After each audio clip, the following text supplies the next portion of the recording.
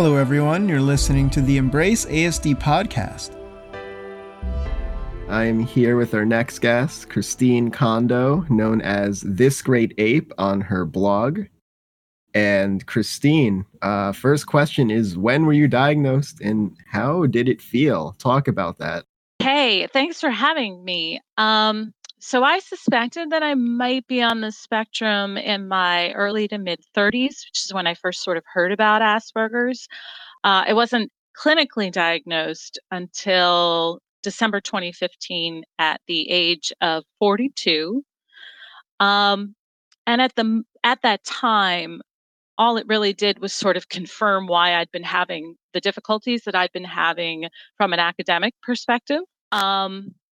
But once I started sort of scratching the surface and doing more research, it explained more and more of my life and of my experience. And it really has been life-changing, because I always thought growing up, and even as an adult, that there was something inherently wrong with me, or that I was broken or missing something in some way. And to have sort of every single thing that I'd gone through and all this self-doubt to be, no, you're not broken. There's nothing wrong with you. You're just autistic. It really changed my life. That's something I can relate with a lot. I mean, my story, I've said it on other episodes, so I won't belabor the listeners with yet another tale they've heard twice now. So, I was diagnosed last summer, and before then, for years, I thought, something's really screwed up with me. Like, I felt like a failure of a person, failed neurotypical, I guess. Yeah. And when I learned about my diagnosis, I had similar feelings of relief. Like, oh, yeah, I'm not messed up. I'm just different. It's a difference, and I have to play to my strengths. And it's been really tough because I'm trying to adapt to it, which means flipping my whole career perspective. Everything gets flipped on its head, I'm sure you know. And it's been a rough road, but I've been a lot healthier, and I haven't had bad burnouts like I did. So something's happening that's going right. In fact, tell us about that career trajectory. So yeah, it's funny. I actually went to grad school because I was working as a scientific technical writer and editor. I was helping researchers edit their papers so that they could be published in peer-reviewed journals. And I just wanted to make more money because I wasn't, it was hard work, and I felt like I wasn't being well compensated for it. The great American pursuit. Yeah. So, but when I got there, I was really, we sort of had to pick a research kind of focus. And I thought, well, I'm definitely going to focus on autism. And it completely turned me in a different direction. And now I'm working on transitioning from, being an editor, a science editor and writer, to sort of an autistic or autism writer and spokesperson. And I'm now pursuing the degree in technical writing because I want to, I'm not sure how to explain it, but I want to sort of create or normalize a terminology to discuss, what autism really is and is really like, to have autism, because there's so many of us who compensate and nobody has any idea we're autistic. And also to sort of normalize the language about the accommodations that we need at work, at school, in order to be as successful as our neurotypical counterpart. Absolutely. And I know one thing that comes to mind immediately about that is autistic people tend to be very good at detail-oriented work on a couple or one particular task. And schools, the way they're set up is to have 4 concurrent classes that you don't get to go as deep, simply because there are 4 classes and they have to be mindful of that. And it also means that we have to kind of code switch between subjects, and that is not as easy for autistic people. It puts us at a disadvantage. So it would be cool if we kind of adopted what Oxford does. And Oxford has these tutorial programs where students take 1 or 2 classes, and those are their classes for the semester, and they just go really, really deep into the subject. And I can't say I can speak from experience on how well that would work, but I have an intuition that would work a lot better for autistic people than juggling 4 different subjects. Because, you know, the whole cognitive rigidity aspect of it. I mean, can you speak to that? Do you agree? Do you find that it's different for you? No, I absolutely agree. And actually, studies have shown that autistics with a normal intelligence level, you know, what I refer to as verbal autistics, take Yes. sometimes 6, 7, 8 years to complete a 4-year degree.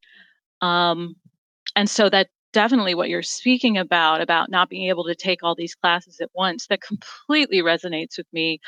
Both my first and my second bachelor degrees, I had to take about 5.5 years to finish them, and I wasn't working at the same time. I don't know how I would have managed if I was trying to work. Now, I've figured out that because of the cognitive load entailed in editing or even leaving the house to go to the grocery store or, you know, pump gas or whatever, that Yeah. I really, yeah, and I know you know what I mean. We'll get into masking, I think, in a second, but um, is that I can't really concentrate on work for more than 4 or 5 hours in a day. That may or may not be any different from a neurotypical person, but for me, I've found that just because of how intense it is in my experience, there's no way I can work a full time job. Certainly not a full time job out of the house. I work from home. And I can't take more than one class at a time if I'm working at all. And I didn't ever think of it as because of the difficulties with task switching, although that has been my experience where I need an extra few seconds, it feels like, to switch from one task to another. But also, I kind of feel like um, I just don't have the mental energy to do more than one thing at a time. Just learning to start a project and then put it down and do something else and come back to it. I think that's one of the hardest things I've had to learn as an autistic adult, um, because it's so hard to get back into it once you walk away. You know what I mean? Yeah, you're definitely not alone. Just from anecdotal experience and reading things on Spectrum News by other autistic writers, it's certainly that really does seem to be the case. And I know from my experience, it was really frustrating because, you know, when I was in college, I'd have classes where for a short amount of time, the first month or two, I'd be at the top of the class and I was answering questions, you know, rapid fire. The rote memorization really came to save me in history classes because, you know, a lot of it is memorization. Oh yeah, me too. But Me too. what sucked was, although I was outperforming my peers largely, not all of them, but, you know, outperforming a vast majority of them, I couldn't keep it up because, you know, I was juggling these classes and it eventually wore me down on top of the masking, on top of being in a classroom with harsh lighting. And I had some professors who were understanding of autism and they weren't too well versed, but they were trying their best. And the most ironic part of that is those two professors, it was a class that was co-taught. They were both on the spectrum. They don't think they ever got diagnosed, but their signs were clear. Oh my I saw one gosh. professor rubbing his temples, blocking his eyes from the light. The other is stimming with meditation beads in the middle of class. They both have issues with prosopagnosia. You know, they don't remember faces well. It's like, you guys, it's hilarious to me. I was like, wow.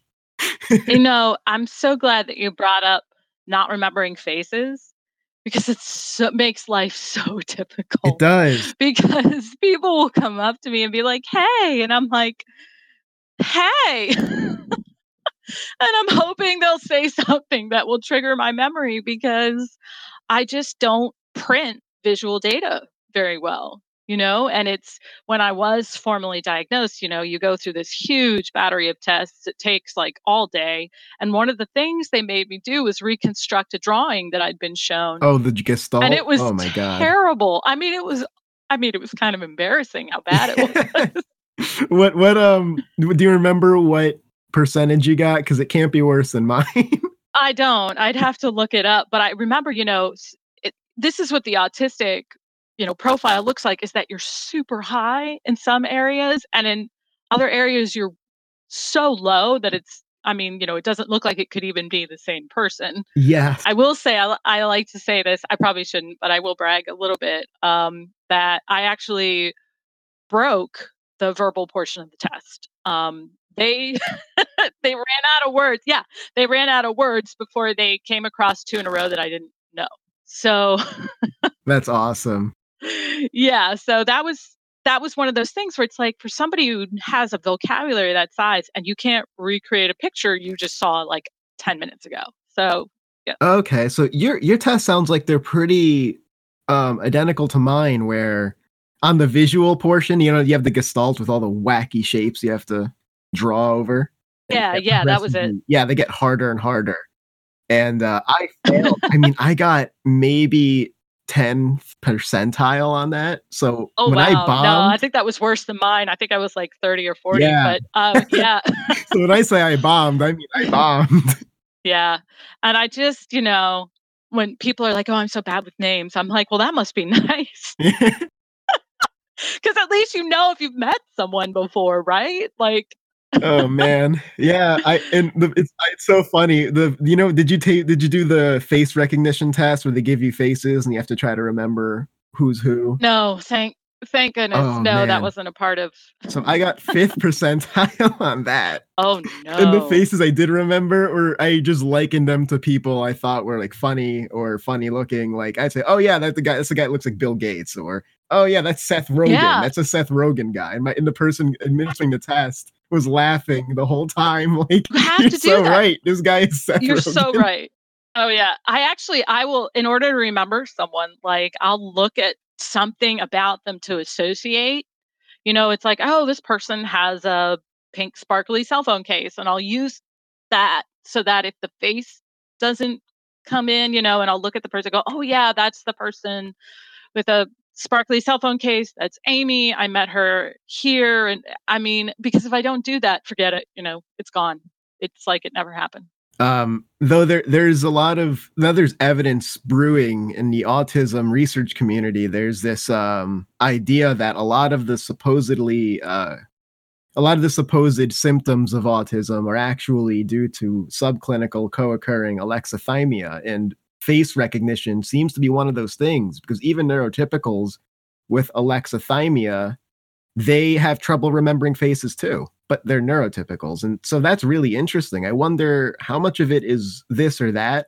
Now, in my case, I think I'm doubly affected, like it seems you are. I don't know if this is what you got, but I got a nonverbal learning disorder diagnosis along with autism. So I can't really hold on to shapes well at all. Facial features, etc.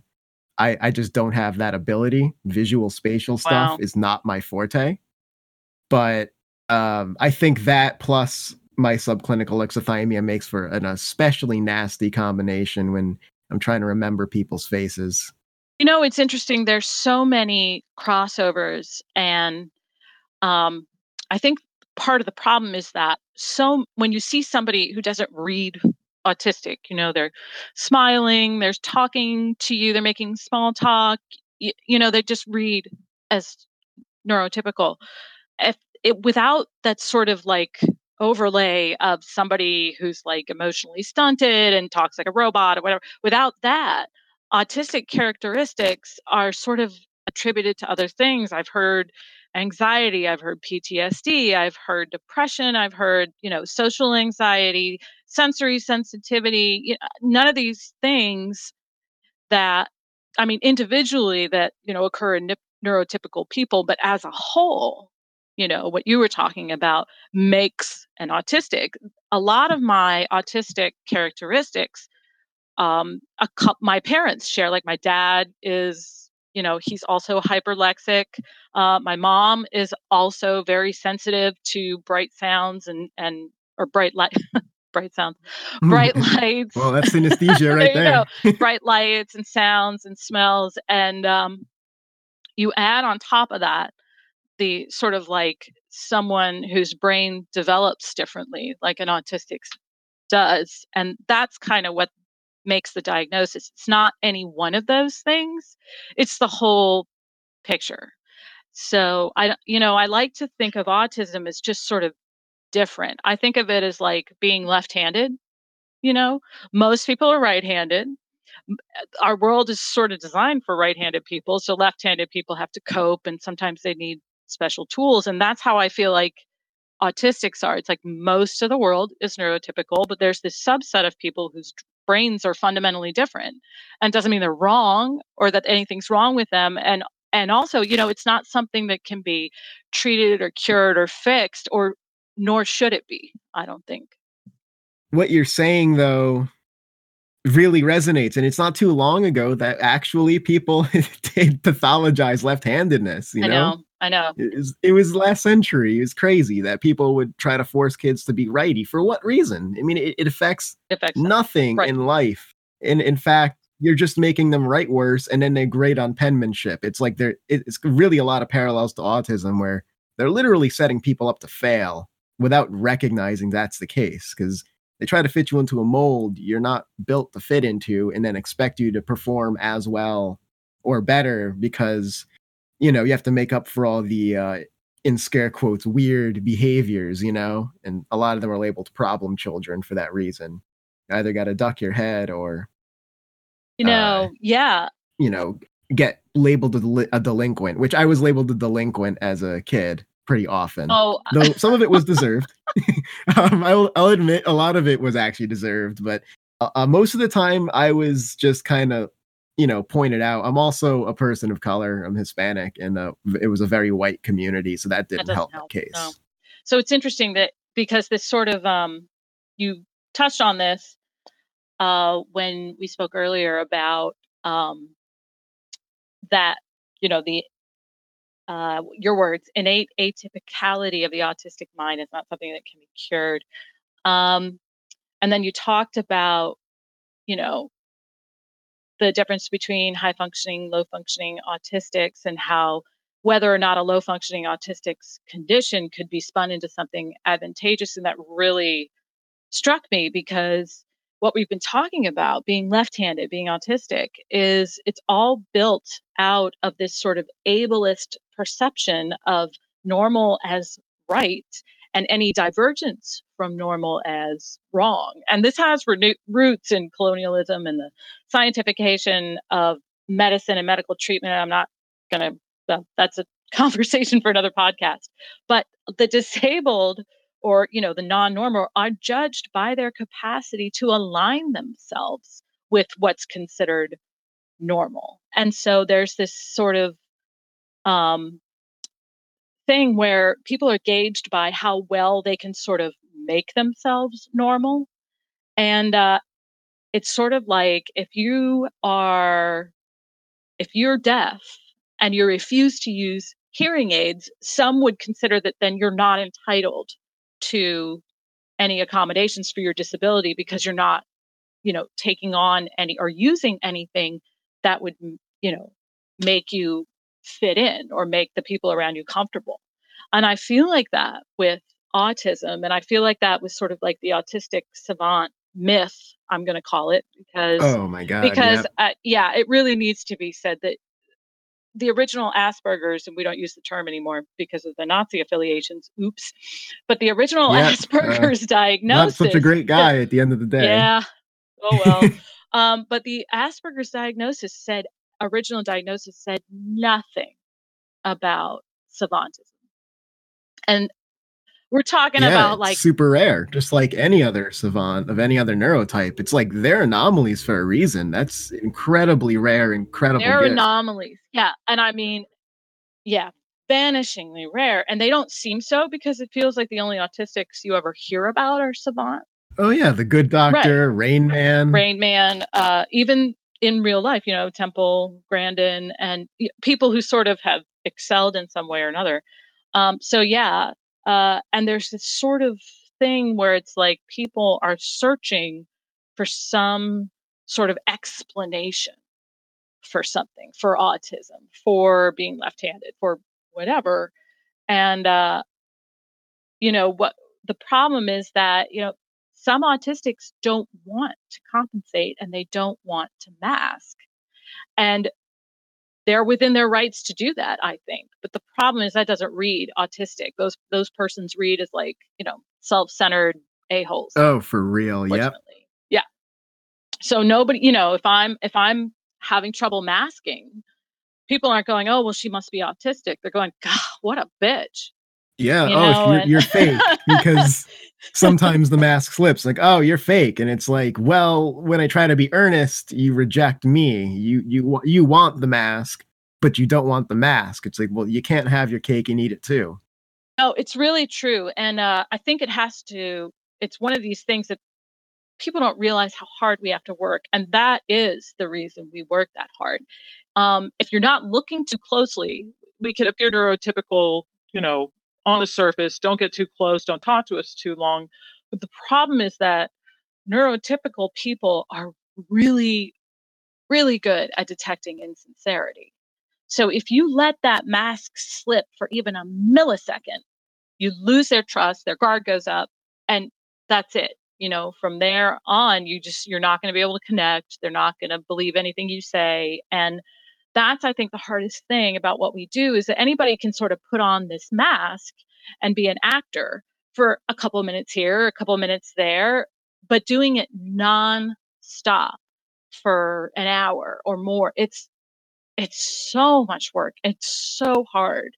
And that's why people like you, people like me, that's why we burn out in class and burn out at work, is because eventually the concentration required to maintain this mask as you get to know people better and better, and as your work, as you take on more and more responsibilities, is that you just run out of energy. Yeah, and And so that's been, yeah. for the neurotypicals listening and everyone else of other neurotypes that may not know what autistic burnout feels like. I mean, everyone experiences burnout, but this is a categorically different sort where, I mean, last time I got really burnt out at college, it felt physical pain. I felt physical pain in my body. Like, it really felt like someone was tugging on my limbs and not letting go. Just like one of those medieval torture devices where they put your ankles and wrists in the ropes and just keep turning it.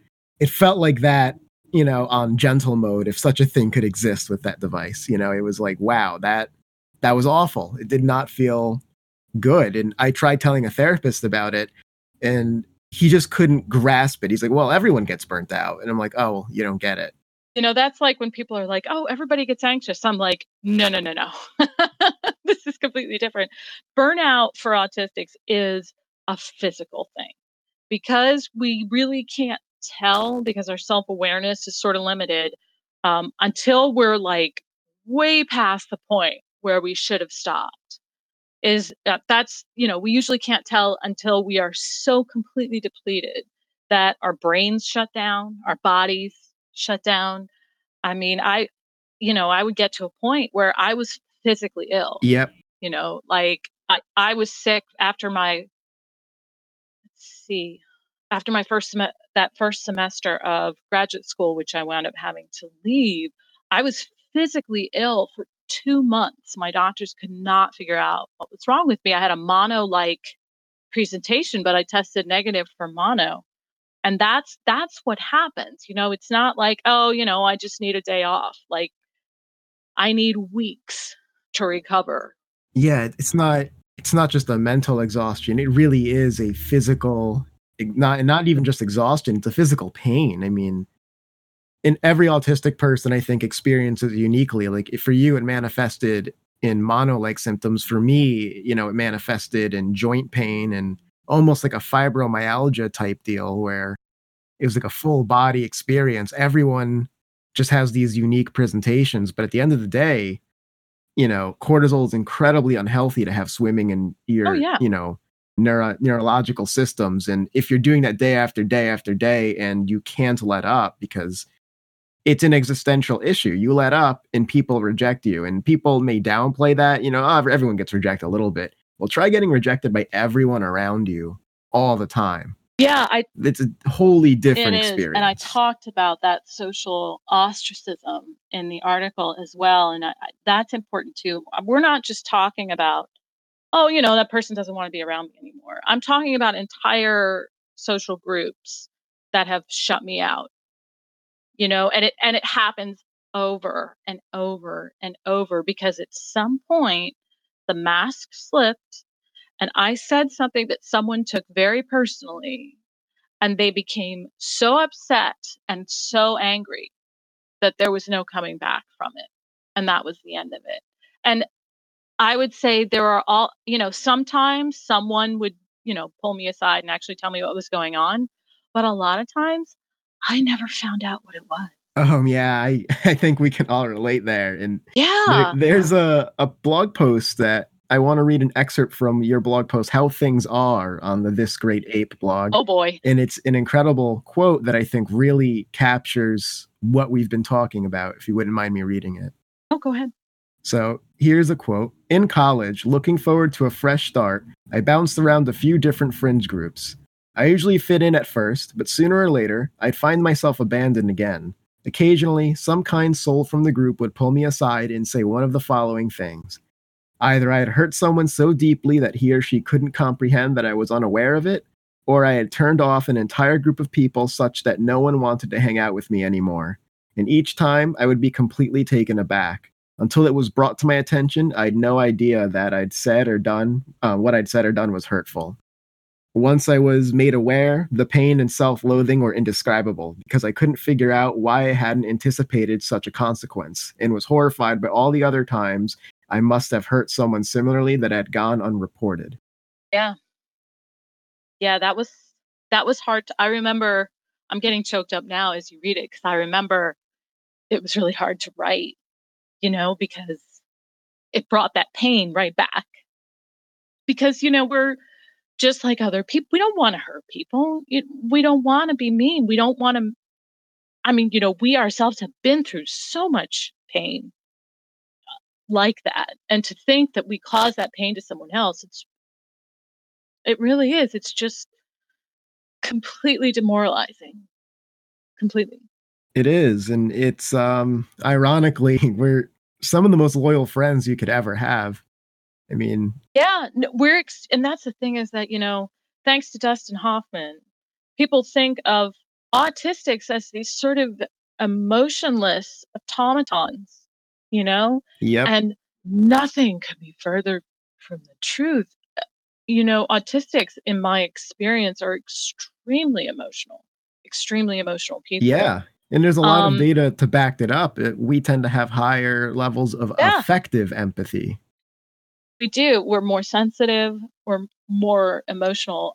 But the ways in which we deal with it and the ways in which it presents are so different from how it presents in neurotypical people. And the lengths to which we go to protect ourselves from those strong emotions sometimes reads as someone who's unfeeling because we have this huge thick wall up to keep ourselves from being emotionally incapacitated when we're out and about, when we're talking to people, whatever. And it's read as being unfeeling when really we're just trying to protect ourselves. It's hard. It is. And that is a lot of the reason some researchers are arguing that that's a large cause for co-occurring alexithymia is this sensitivity and then the rejection thereafter. It makes sense to, in the face of childhood trauma, just build this wall of disconnect from emotions so you can survive, really. No one can survive in this. No one can really survive and thrive in a world where they're constantly emotionally destroyed, Mm-hmm. So you see that with all sorts of other traumas in people, whatever it may be. Sure. They tend to shut it off, and it's a defense mechanism, and it manifests in how people shut down in even really stressful situations that remind them of past experiences. Oh, absolutely. Absolutely. I mean, people, my therapist, wonderful woman, because of what I went through as a kid and growing up, my levels of anxiety, my levels of depression, and my PTSD, I mean, they're off the charts. And so how much of that is because of the autism and how much of that is because of how I was received by everyone around me? My home was the only place where I was accepted. And I became aware that I was off-putting to my peers around the age of like 9 or 10, I think. And from that point on, I never felt safe outside the house. I never felt like I could say what I wanted to say or do what I wanted to do. And even now, as an adult in her late 40s, it's so hard for me to trust people because of what happened before. How many times did I find out that somebody was nice to my face and complaining about how awful I was to their friends behind my back? It just became better not to trust anyone at all. And so what you're saying about, not remembering faces is because, I just don't even trust myself to make eye contact with them because I don't want to be vulnerable. Mm-hmm. And that's totally understandable. I mean, given these experiences, why should we? In fact, last time we spoke, we had our guest on, Aaron Orsini, and he wrote the book Autism on Acid, and it was about how coming to terms with his alexithymia, and he used acid as a bridge to, in his words, switch out the contact lens of neurotypes, to put on the neurotypical lens, so to speak. And his empathy, his understanding of people, it opened up the blockages in his spirit, so to speak, by being on these substances and losing the fear. And there's also clinical data about this. Alicia Danforth, who's herself on the spectrum, she looked at MDMA use to help autistic people with severe anxieties, and she found a great success with that. And you really do have to learn how to trust again and learn how to, understand that, hey, we're adults now. Right. We have, cognitive tools to better protect ourselves and understand who's real and who isn't. And with the understanding of autism, you can even look for other autistic people. And in my case, my friend group, there's a lot of autistic people with broad autism phenotype, and people who are bipolar and have other neurotype differences, because they get it. They face some similar, I have a bipolar friend who's faced similar instances of rejection for the way his brain works. And so he gets it. He doesn't judge me. He's like, I'll sometimes cower after a loud sound, and he'll apologize, and he won't treat me badly.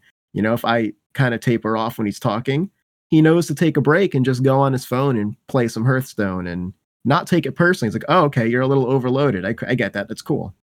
Yeah, it's so wonderful to have people in your life like that. One of my closest friends is bipolar, and that person's always been very understanding of what it's like to sort of not have the ethos that neurotypical people take for granted, and that trust. When you're talking about trust, autistics, I don't know if it's particular to women or if it's just autistics in general, we're so easy to manipulate. And yeah. Oh yeah. Yeah, because we don't detect the sort of undercurrent of unspoken information that goes on when people talk to one another. We sort of prioritize the words and the literal meanings of the words, and the subtext we have to sort of learn. When you talked about rote memory, I mean, that's basically what we're doing, is learning just by, trial and error, and a lot of trial, a lot of error, what someone actually means when they're saying these things. And I still to this day, I'm still discovering that when somebody says one thing, they mean something totally different. My favorite example is when you're looking for a couch on Craigslist and somebody says, oh, $200 as is. And I was like, well, how else would you sell it? I didn't realize that as is meant that there was something wrong with it. And I'm like, how in the world was I supposed to figure that out? And that is great. And that's what I feel like talking to neurotypicals is like. I feel like I need a translator, And so when somebody says things to me with the purpose of manipulating me, I don't hear it. I don't see it. And I've built a list now of things to look for, but as far as having a sense for it, I don't know if I ever will. I feel that. I tend to be pretty good at it because one thing, I am an extroverted autistic, which, yes, we do exist. Oh yeah, I have something to say about that too, but I'll let you finish. So I'm an extroverted autistic person, and I grew up around some very manipulative people. So my heuristic analysis for that sort of subtext and conversation, I had to develop a very keen sense for, because it was not natural. I was taken advantage of by classmates, et cetera, a lot. And it wasn't until later in life that I can smell it. And even today, there are times when I don't. And it sucks because it goes both ways, where then a lot of neurotypicals feel like I'm gaslighting or manipulating because they're looking for subtext and things I say when I'm literally saying it as it is. There's no hidden meaning. I'm telling you what it is as it is, but they apply some emotional valence to it. And so they feel like it's an underhanded way of telling them something. It's like, well, no, absolutely not. If I had a real issue, I would just tell you this is really how I feel. Yeah, it's so true. And I really only have like 3 people in my life that I don't feel like I have to sort of, present through a neurotypical filter myself to them, that I can just be myself and say what I mean. And I have to say my significant other, he's really enjoying being with me because I just say what I'm thinking and he doesn't have to guess, Is he you autistic? know. No, he's not autistic actually. But he just finds it really refreshing to be with a woman who doesn't expect him to read her mind. Yeah, I mean, Because I'm like, well, no, I mean, how would you know something if I didn't say it? Like, that's my default way of being. what are you, Professor Xavier? What is this? You can't expect But me to do this. I like that you brought up introversion and extroversion because I think a lot of people in trying to sort of conceive of what it must like to be autistic just think it's like extreme introversion. And the two Yeah. are they're completely unrelated. Like one has nothing to do with the other. Autistics come in introverted and extroverted flavors, as you know. Autism is a sort of I like to say it's a fundamental experience of reality that is vastly different from that of a neurotypical. And I feel like we need to, well, first, before we can do anything, we have to sort of make that possible in the mind of a neurotypical, where you have to be like, listen, your experience of reality that you share with 99% of the people is only one experience of reality. And there's an alternative experience that's completely different, that's unlike anything you've ever experienced. And until we can sort of have people sort of allow for that into their consciousness, you know, I don't know how far we're going to get as far as, autistics being accepted the way they naturally are and not with the neurotypical, front, I like to say. Yeah, the good news is the neurodiversity movement has really been pushing hard on this front, and we've been seeing a lot more, acceptance, and a lot more, things are getting better. It's slow for sure. It's definitely not close to where it needs to be, but it's a lot better than it was in the 80s. Well, And even the fact that the Post was willing to publish my article, which was a pretty raw sort of, straight, this is what it's like, I think I'm not even sure if that would have happened 5 years ago, So that definitely speaks to the idea that neurodiversity is starting to become a thing, like an actual, it's not just like autistics or, like these nonverbal kids that hit themselves or whatever. The idea that neurodiversity comes in all these different forms and that it's much more pervasive than people think. I mean, that's huge. That's just huge. absolutely. And bringing it back to what you mentioned about women on the spectrum, I think you're right that there is a unique predisposition to manipulation because women are often expected in many cultures, and the USA for sure is one of these places where they're expected to be subservient and not rock the boat, or else you're considered a bitch or, a troublemaker, you're discordant. Pretty much every negative label just because you stand up for yourself or you don't agree with someone, and you're not aggressive but assertive, which are different. People see men as more assertive and see women as more aggressive. for the same Yeah. behaviors. Yeah, I hate to say it, but I feel like male autistics sort of get away with more than female autistics do.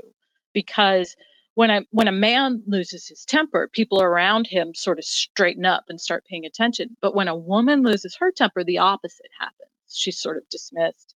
So when a woman has a meltdown in public, people aren't going to think, oh, maybe she's autistic. They're just going to think she's hysterical or God, what's wrong with her or something like that. And the female presentation of autism itself is so, so different. And one of the reasons that you don't see it a lot is because female autistics start masking from a really young age. Yeah, they tend to be better at it. Yeah, and they tend to be, well, yeah, I think because like you said, fitting in and sort of like not rocking the boat. There's sort of this cultural expectation for women to sort of fall into that category. And so autistic women, are just basically doing the best they can with the information they have and sort of the expectations of the people around them. And also, female autistics, our stims tend to be much more subtle because our parents, from a very young age were just sort of didn't permit them. So we had to figure out ways to do stims that weren't as noticeable. Yeah. So, I mean, my poor mother, she's like, every single ballpoint pen she ever gave me is missing a cap because I chewed them literally into pieces. And Wow. Now they make, this is great. They actually make like chewable jewelry for women. Now it's supposed to be for women with autistic children so that the women can wear it or whatever. I have a lovely Silvertone leaf that I wear so that I can stick it in my mouth, if I'm nervous about something. And, so I feel like we've completely wandered away from the questions you wanted to ask me. Hey, well, this is the whole point. It's these digressions are not just welcome, they're encouraged. This is it's supposed to be, we're just hanging out. There are so many serious business podcasts out there. Yeah. And we just don't have any podcasts that show autistics at home. And that's really the point of this. But we can get a little serious too. We don't have to. But no, I do want to talk a little bit about the Americans with Disabilities Act, because that's sort of your passion. That's my latest sort of, I guess you could say passion, but it's really, if I do anything, with my degree, with, this raised profile or whatever, the Americans with Disabilities Act is very explicit when it comes to accommodations for people with physical, sort of visible disabilities, people who are in wheelchairs, people who have low or no vision or low or no hearing, all of these, they're very explicit about, flashing lights associated with fire alarms and braille on numbers in elevators and ramps and handrails and all of these things. And even though autism and other sort of neurodivergences are explicitly included in the act as persons with disabilities who deserve accommodations, there's nothing in the act itself that describes what these accommodations actually are or should be. And if I do nothing else, if I can sort of start to, lobby to have it amended to include accommodations for people with, disabilities that aren't physically apparent, that would make it all worthwhile, and, we need to start talking about how to accommodate this whole cohort of people who could be and want to be employed, but because they can't, be productive in a neurotypical environment, are unable to find work or are constantly cycling from job to job to job. They do well for a few months, they burn out, they leave. In my case, I always managed to leave before I was fired, but they leave or get fired. It's a skill, Yeah. my ability to come up with, valid excuses for leaving was really unparalleled. I guess I have more imagination than I give myself credit for. But these people, I don't know about you. I would love to make a living wage on my own. And I spent, 20 years of my life trying, and I finally realized last fall after I hit another wall again and couldn't work for 10 days. It's like, you know what? It's just never going to happen. Not in my lifetime. And so I'm now applying for disability, and I'm only about, I guess, 7 or 8 months into what I'm told is a multi-year process. So I'll you'll know more when I do. But what if there were a way to sort of like, have uh, sort of a sensory, some place where someone on the spectrum could go and be undisturbed.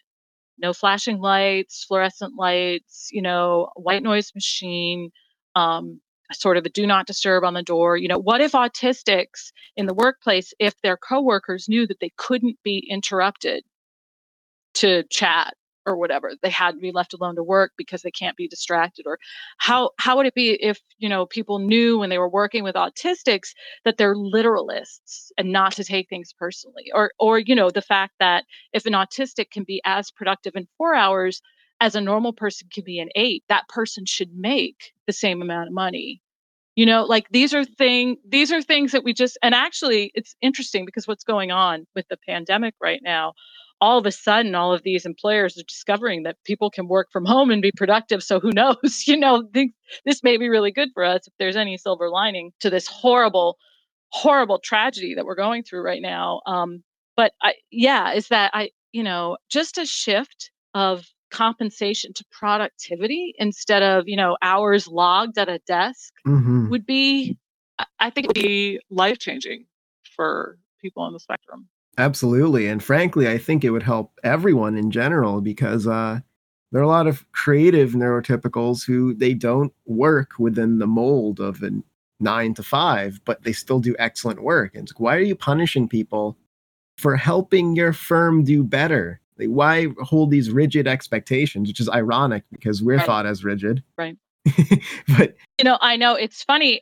I'm glad you brought that up because that's something else, people think of autistics as not being able to sort of communicate or understand or whatever. And we actually understand neurotypicals really, really well because we have to interact with them all the time. It's neurotypicals who don't understand what being autistic is like. And I find that sort of an interesting, like most people think it's the other way around, but in fact, autistics tend to be extremely insightful people.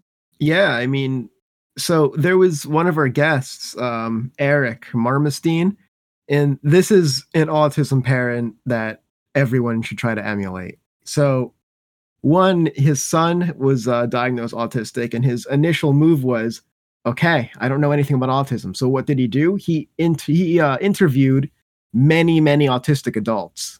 He did not want to just go to neurotypicals and take the run-of-the-mill advice. He wanted to get it straight from the tap, so to speak. He wanted people to say, what are your experiences? My son's going to grow up and be like you, and I want to make sure he grows up in an environment that nurtures him.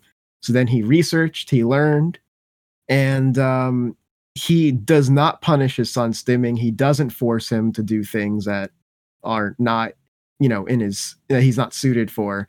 And at the same time, he's guiding him to find his special interests. He's trying to make him a success. And so now his work is to also work with companies in Israel where he lives and other companies internationally to make autism inclusive workplaces, talk about noise canceling earphones and stuff that tech firms could easily provide and different lighting. And he actually launched a freelance service for autistic people to contract with companies so they can do freelance work at home. It's called Spectrums. So he's that's wonderful. Yeah, he's another breed. He's a sort of neurotypical ally. He believes he's neurotypical. He just really took this in a direction that we've all really wished that people would. Instead of looking at his son like, crap, well, there goes my dreams for him. It's, cool. Now I have to make a new set of dreams that I can help guide him down. And parents of autistic children, by and large, in my experience, they're just incredible, incredible people. And I've had people now that I have sort of this raised profile, reach out to me to talk to me about their autistic daughter or son and what's going on, and to get my insight and going, well, he does this or she does this, or what do we do about that, and whatever. And what I tell them, not just for the specific situation, just in general, is that the unconditional love and acceptance of your autistic kid is the most important thing. And that goes right into what you were talking about not trying to make your kid be neurotypical and not implying that there's something wrong with him because he isn't, but just going with it. And that's what my parents did with me, even though, it's 70s. They didn't know, nobody knew what Asperger's was or whatever. They didn't, my mom was just kind of flying by the seat of her pants. But they never made me feel like I was broken. They never made me feel like there was anything wrong with me at all. And that's the most important thing, especially in light of sort of the social rejection that autistics get from their peers. Absolutely. It's also really rough as an extroverted autistic because I want to meet people and I want to be in big groups. So this is really hard for people to understand, is that I can get tired out by big groups while simultaneously wanting to be in the thick of it. I mean, I was the person dragging my friends out to noisy concerts and clubs, and I would get in the middle of the mosh and I would be in the thick of it. I'd be, jumping around with strangers. There are pictures of me at an Anamanaguchi concert, just jumping with these two random people I'd never met before. I'd always made friends at shows just randomly because I am not afraid to talk to people. I want to meet new people. But then there's that rejection side. It's like you want to meet new people, but people think you're kind of weird. And I found that in high school, that was kind of cool for people. It's like, oh yeah, you're quirky. And then you get older, like, oh, this doesn't change, does it? That's not just quirky. And I'm like, yeah, well, no, it's not. This is who I am. It doesn't turn off. I have met another autistic who is an extrovert, and they really are. I mean, introversion and extroversion have to do with, what you need to recharge, whether it's being alone, which is for an introvert, or being around people for an extrovert. And so neither of those things have anything to do with autism at all, right? So, well, it kind of does and kind of doesn't. I mean, the way I do it is my ideal way to recharge is avoid people physically, but talk in groups on things like Discord and other, mediums, or play League of Legends with my friends. And I still want to be highly social, but at a safe distance. So it's cool how it interacts, though. I mean, I like it. I mean, I have phone conversations with friends that last 3+ hours. That's my way of recharging. So, okay, no eye contact, because it's so hard not to mask. It's so built in. Right. That even when you're with people who accept you, there's still masking going on, even at this fundamental subconscious level. Because if you can't afford to turn it off. So I know exactly what you mean. As soon as I walk out my front door, bam. Even if the only person who happens to be out there is like, my neighbor's cat or something. As soon as I leave this place, it's just up, because you never know who might see you, and you can't afford, to let your autistic self show.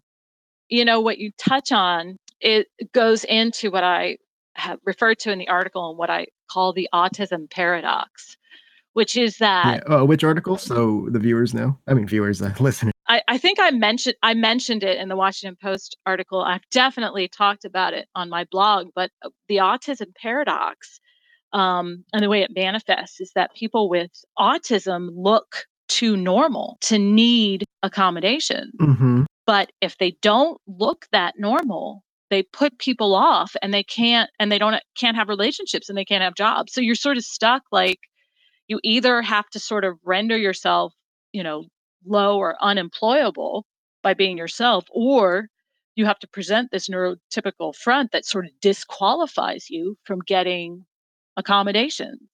And what I want to do, and that's why I want to sort of make this terminology come to be and be used more often, is this: there's got to be another way. There's got to be a third way. You've got to be able to do what you need to do to get along with people and still qualify for autism accommodations. Because the one time that I tried to get them, I had to lay open my entire psychological history to these people, and it still didn't work. I still didn't get what I needed. And you're not supposed to have to disclose what your disability is, but if you ask for something and it's not for and your employer's not convinced that you need it, you have to provide evidence. And then they get to decide, these people who don't have any experience in psychology or whatever, they're the ones that decide whether or not you get the accommodations. And I hear this story over and over and over from other autistics where, they just can't get accommodations that they need to work because they don't, quote, look autistic, unquote. You talk about in your articles, and something we talk about in podcast and on the site, is the issue with the high functioning, low functioning dichotomy, and how it's honestly largely verbal capacity, and it's about presenting neurotypical. That's what essentially gets you the high functioning label, and it's totally disingenuous, and it doesn't honestly reflect the experiences of many autistic people. Oh, that's absolutely right. I really don't like the word high functioning because the amount of effort that goes into it and the fact that I still fail, from time to time in certain situations, none of it feels like high functioning to me. I mean, it feels like barely getting by, basically. And I think I prefer to separate autistics into sort of like verbal autistics that we think of in the normal intelligence range, and then low or nonverbal autistics. And these are the ones that need a lot more support, because high and low functioning is just not, because I think it sort of makes it seem like high functioning autism is autism light. Like it's just not as hard to be a high functioning autistic. Like the world doesn't affect you the way it affects a low functioning autistic. And that's really not true. My sensory sensitivity is extreme, even for someone on the spectrum. It's one of the reasons that I just had to stop working outside the home, is because if there was like a rattling fan somewhere, if there was a flickering light, if there was I actually have a sign on my porch that says no leaf blowers. If there's a leaf blower going, I can't think. I can't concentrate. It's just, forget it. I had to leave a party because of the smell of the Doritos in the bowl. Or there was I was sitting in a meeting and the woman next to me was wearing such strong cologne that I had to get up and leave. Dang. And that doesn't feel high functioning to me at all. No. I think it should be said that even without high verbal ability, there are a lot of people who are talented and they're excellent in other domains, but verbal expression is only one part of intelligence. And a lot of the time it's muscle coordination issues, and some people just don't have a high verbal IQ but have higher IQs elsewhere, And I've met such people. I've met people who are like auto mechanics. They're not very good at expressing themselves. They have difficulty with writing and speaking in general, but they just do these incredible things with math and with technology. It's like, holy crap. Like, how did you even think of that? And it's like, oh, well, I just imagined it. As if like anyone can just imagine that, anyone can just make a schematic in their brain in real time. I'm like, damn, that's crazy. I'm so glad you brought that up, because there is a tendency in the academic community, and this includes people who do research on autism who aren't actually autistic themselves, but don't get me started. That I'm looking at you, Simon Baron Cohen. Oh my gosh, there's some very strong feelings about him. But that there's only one kind of intelligence, and it's the kind that you get from going to school, going to college, pursuing an advanced degree, and that's just not the case. And the fact that people who have that level of intelligence seem to talk down to people who are intelligent in other, perhaps less obvious ways is a huge problem. I mean, it really is part of the reason that we have this huge partisan and theoretical divide in this country. And so to think people seem to not be able to resist stratification, and so I figure, should we maybe just give up completely on trying to categorize autistics? Because I think we can agree that high functioning, low functioning is not useful or appropriate. Verbal, nonverbal. I mean, it's almost like, need to sort of stratify, make a hierarchy, categorize, whatever, that we're sort of pushing against, that may be as much cultural as anything else. Absolutely. I think if you look at a lot of Eastern cultures too, they kind of balk at the idea of America's and other Western nations' obsession with listing and categorization. Yeah. I mean, even Nietzsche in his writings, he talked about it and he made a joke about how, the cockroach expert is the one who just specializes in the legs of the cockroach, another the wings, and they miss the form of the animal as a whole because they just hyper focused and try to reintegrate it into a wider world with these theories that are strict adherences to that myopic studying rather than get a more holistic picture, which is, why the phenomenological aspect of autism is largely ignored in research. Absolutely. And there's this sort of thing where, when we're talking about feminism, we prioritize female writers. When we're talking about racism, we prioritize writers of color.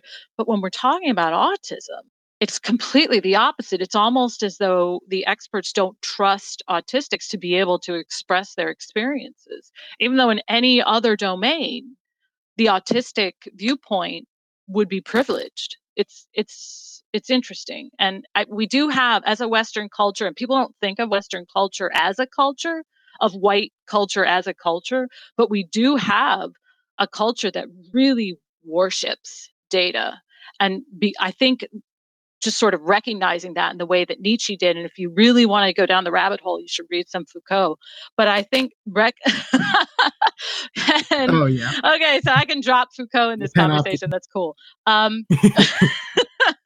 But even just recognizing that white culture is a thing and that it's not a default, I think is an important sort of first step in getting people to maybe prioritize different ways of knowing things and different types of knowledge and different types of intelligence. And then, someone who's autistic is not a different, not wrong or less than or abnormal. They're just a different way of seeing the world. Absolutely. I know we've been hitting that point over and over, but it's because all roads lead to Rome, so to speak, where a lot of the history of autism, in fact, I written an article not too long ago using Hannah Arendt's The Banality of Evil, that thesis, to analyze the history of autism research and how lots of bad things come from people who think they're doing great work.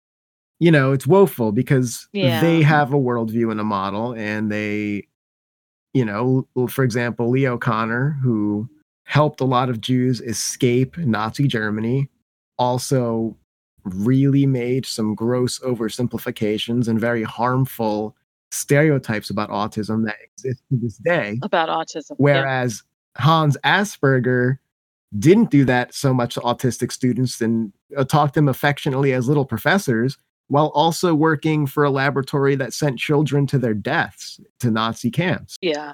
And so it's like this, it's so mired in awful circumstances and awful actions. And we see it, like people like Simon Baron-Cohen, who said glowing things about autism and how autistics typically have a strong sense of justice and all these great things, was also the same guy who said that we see people at dinner parties as bags of skin in clothes. Like, I've never thought of a human being as a sack of skin in clothes. Like, that's just so off. Yeah, no. And he discussed, it's interesting because everything about an autistic is sort of pitched as a deficiency. Yes. Instead of a difference. So instead of someone, so they talk about central coherence, and that autistics don't have good central coherence, and that we see the details instead of the whole.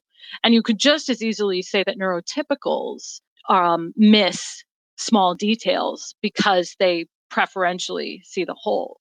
So it's not like that we lack something, we just see it differently. And the same thing comes from these sort of assumptions about theory of mind, where, well, an autistic can't put themselves in someone else's shoes. And that's just not true. And it's not correct. In my experience, the issue is I do that, and there are too many options for me to make a judgment that one is the correct option.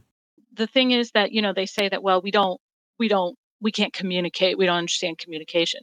We understand language really, really well. And if someone's emotions is in alignment with what they're saying, we're very empathetic, and we can be really wonderful and warm and offer support. It's when someone's words and their emotions are dissonant that we prioritize the words, whereas neurotypicals prioritize the emotion. And it's not a right way and a wrong way. It's not that it's just a different way of interpreting what we see. It's not that we don't hear emotion. It's that if it doesn't match what the person is saying, then we prioritize the words instead of the feelings. Does that make sense? Yeah, well, I relate very heavily to that. In fact, one of my best friends, he was over right now amid this whole pandemic craziness.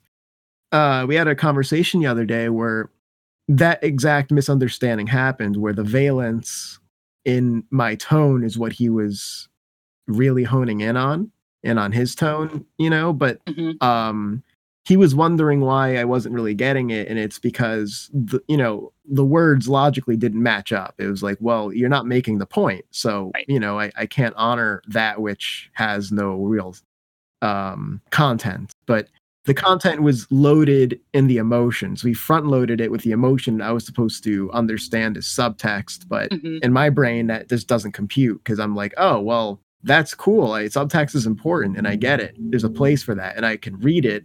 But yeah, I'm going to prioritize the content of what's said and try to detangle that. Because even when I'm feeling really emotional, I express it not just through the emotion in my voice, but through the content, and you can hear it. I'll say what is on my mind and without sugarcoating it. Right. I could never play poker. Oh boy. Because everything is on my face. Yep. I was sitting at a community meeting with my significant other, and he could tell that I thought that the person who was talking was full of crap because of the look on my face, and he started giggling, and I'm like, what?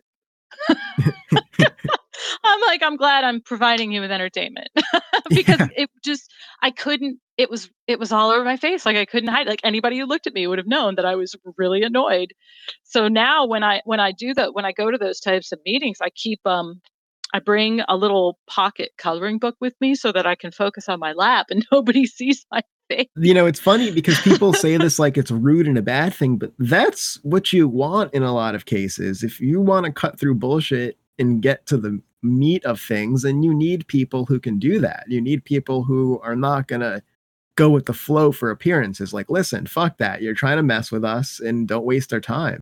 It's true. And what's interesting about it is for neurotypical people, breaking those filters down, bringing those walls down is as hard for them as putting them up is for us. There was this great article about the shuttle disaster and about the fact that the shuttle launch, when we think of the Challenger disaster, the shuttle launch had been put off for months and months and months.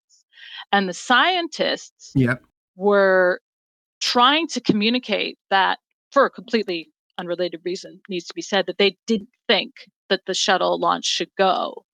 And what the people they were speaking to interpreted was that it should, that it wasn't a major issue. And it was because they simply could not bring themselves to break down that wall and say, no, you know what we're saying is no. And I theorized after reading that, and I wrote a post about it, that, maybe having someone on the spectrum involved in these sort of like critical situations where information has to be transmitted, unambiguously, having autistic people in those positions could be beneficial. It could be life-saving. Absolutely. And I know from experience, I used to work at a big company doing cyber sec stuff, cyber security. So if you misheard that, get your minds out of the gutter. I did mishear it. Yeah. No, thanks for pointing that out. I'm a professional phone sex operator. No, but if power to you if you are. It can be a difficult job. But I was doing cybersecurity and such, and there was a talk held by this one person who worked there, and she was the head of cyber operations, and she's autistic for sure. I mean, so like she just presents so many of the symptomologies, and she's even talking around it. She's clearly never been diagnosed, or she didn't want to share her diagnosis. But the way she spoke about, being direct with people and how that was an issue for her growing up, her introversion, her wanting to get away from people, the way she just kind of went down the laundry list of things that's like, yep, I know what you're talking about. And she talked about how in her job, her brashness, so to speak, it's not really brash, her honesty, really it is. She is in that position largely because of that ability to communicate directly. Like, listen, we're going to cut through all the crap and just say what it is, because this is security on the line. You can't take chances like that. Yeah, that's a great example. I mean, that's exactly what I'm talking about when we talk about, valuable people, valuable employees not being able to work. Like, that's a perfect example where, having, someone with autism is able to contribute in a unique way that winds up being, like you're saying, we're talking about security here. It's beneficial. It's essential. Yeah, and I can imagine that would be super useful for judges where the impartiality is not quite there to the same, the impartiality is there, but not quite to the same extent as it would be for people with an ideological drive. It's more that, what are the facts and how do I respond to the facts? Right. I'm really passionate about making, dispelling stereotypes about autism and making the autistic experience sort of real and felt and a part of our cultural experience. And I also don't want to spend 90% of my time asking people for money. Yeah, no. I don't know how people do that. I don't even like networking because it seems like shameless self-promotion. And I'm like, well, why do they call it networking? Yeah. So, okay. So I am going to need to close this down here in a minute, but why don't we see is there anything else? I seem to have some things that we didn't get to, but is there anything else you want to ask me? Sure. One thing that I think is important to ask we somehow missed is, where did the This Great Ape name come from? Yeah, we spoke a little bit about it. So in October 2013, I had a catastrophic onset nerve entrapment under my right shoulder blade that went undiagnosed for a year and a half. My pain level was like a 9 or a 10 all the time, every day. That's insane. And it was insane. And so I started a blog in 2014 to deal with that. I was pursuing my degree in animal science at the time. I was fascinated with evolutionary biology. And as you know, all humans are great apes, among other animals. And on the outside, I looked like this normal, healthy adult woman. And on the inside, I had this debilitating chronic pain. And, that's kind of how great apes are, right? We all kind of look the same on the outside, but inside, each of us is quite different. And so that's why I named it This Great Ape. I also like the way it sounded, but it seemed like a really good title for a blog about an invisible disability. And now, since I've since sort of shifted it, and in the last maybe 4 or 5 years, I've been talking about my autism on it. And it's also kind of seems a little prescient now looking back that that's the name I picked, but that's it. That's where we are. I'm this great ape forever. Hell yeah. Well, I think you're a pretty great ape. Aw. All things considered. You too. Yeah, thank you. I love that. I would love to hang out with all sorts of apes. They are adorable and very cool creatures. No bias. I love dolphins too. Yeah, they don't make good pets. You don't really want something for a pet that can rip your face off, but they're very, very interesting animals. I have an issue with the whole pet ideology in general, but that's a whole conversation and a different story. But yes, I don't even think you and I could make that a part of this podcast. No. Although we certainly like wandered far and wide. Oh yeah. And I wonder, is there anything else you want to bring up? So of course, I want to do a little plugging. Of course, but we'll save that if you don't have any other questions. I didn't forget you. But no, I just really want, we're having this conversation, the two of us, and no one would think this was a conversation between two autistic people. Mm-hmm. And that I think is something that I really want to drive home, is that the experience of autism is by and large invisible. Autism isn't something that you can tell about somebody just by talking to them, and just sort of open that up as something that is a truth about autism, is that, people may have friends on the spectrum, they may work with people on the spectrum, they may have clients on the spectrum and have no idea. And the idea that someone could have autism and you can't tell just by looking at them or listening to them, I think is really important. Absolutely. And there's a statistic that speaks to that, where there was a survey in Silicon Valley where they asked how many people are autistic. And of the people who even replied in the affirmative, not including all those who don't know their diagnosis or were too afraid to speak out about it, even in an anonymous survey, 2% of the people who work there are autistic. That's double what with the percentage we have for the population of autistics in the world, which is sitting at around 1% now. So that's double. That's incredible. So this idea that it's invisible is, that's the proof in the pudding, so to speak. Yeah. Yeah. Absolutely. Well, this has been awesome.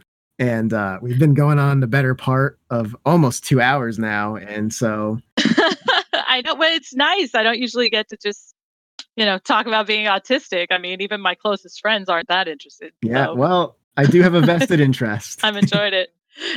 And this is the part where we network and sell ourselves shamelessly. And so where can people find you? Your Twitter, Instagram, et cetera, sell yourself. Let's do it. Hey, so as we mentioned, the blog is thisgreatape, all one word, .com.